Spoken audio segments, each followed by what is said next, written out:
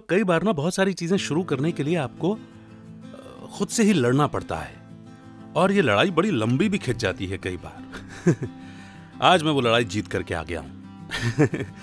नमस्कार, मेरा नाम है अमित वाधवा, कहानियों को आवाज देता हूं और आपका दोस्त। So I am going to start my podcast show life खूबसूरत है। आज से ही इसी पल से आपके लिए लेकर के आ गया हूं। हाँ, क्यों शुरू कर रहा हूं ये जरूर बताना चाहूंगा आपको। पहली बात, मुझे बहुत अच्छी तरह से मालूम है कि lack of expression causes depression.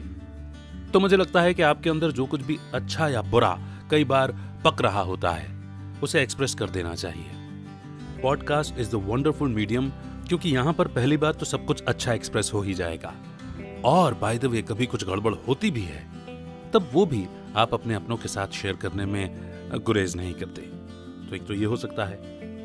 दूसरा, हर इंसान अपने आप में ब्लेस्ड होता है, ये मेरा सोचना है। जिस भी चीज में ऊपर वाले ने मुझे ब्लेस किया है, जिस भी चीज में जो मेरे पास एक्सपीरियंसेस हैं, मैं आपके साथ शेयर कर सकता हूं और वो एक्सपीरियंस आपकी हेल्प कर सकते हैं। तो with the intention of help and support, मुझे लगता है कि लाइफ खूबसूरत है, ये पॉडकास्ट शुरू किया जाना चाहिए। ये मेरी अपने आप से बात है, तो मैं आपके साथ भी शेयर कर रहा हूं। And the third thing is, it takes ages to find out the purpose why you are on this earth.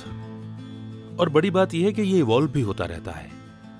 तो क्यों ना जर्नी की शुरुआत की जाए अपने इंटरनल डायलॉग से, अपनी सेल्फ टॉक से।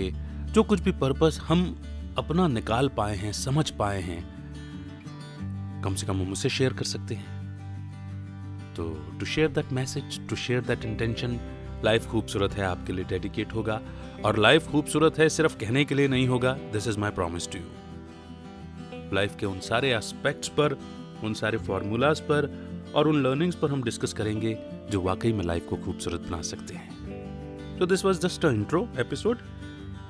आपके पास जल्दी नए एपिसोड के साथ लेकर के किसी कंसेप्ट पर बात करने के लिए आता हूं।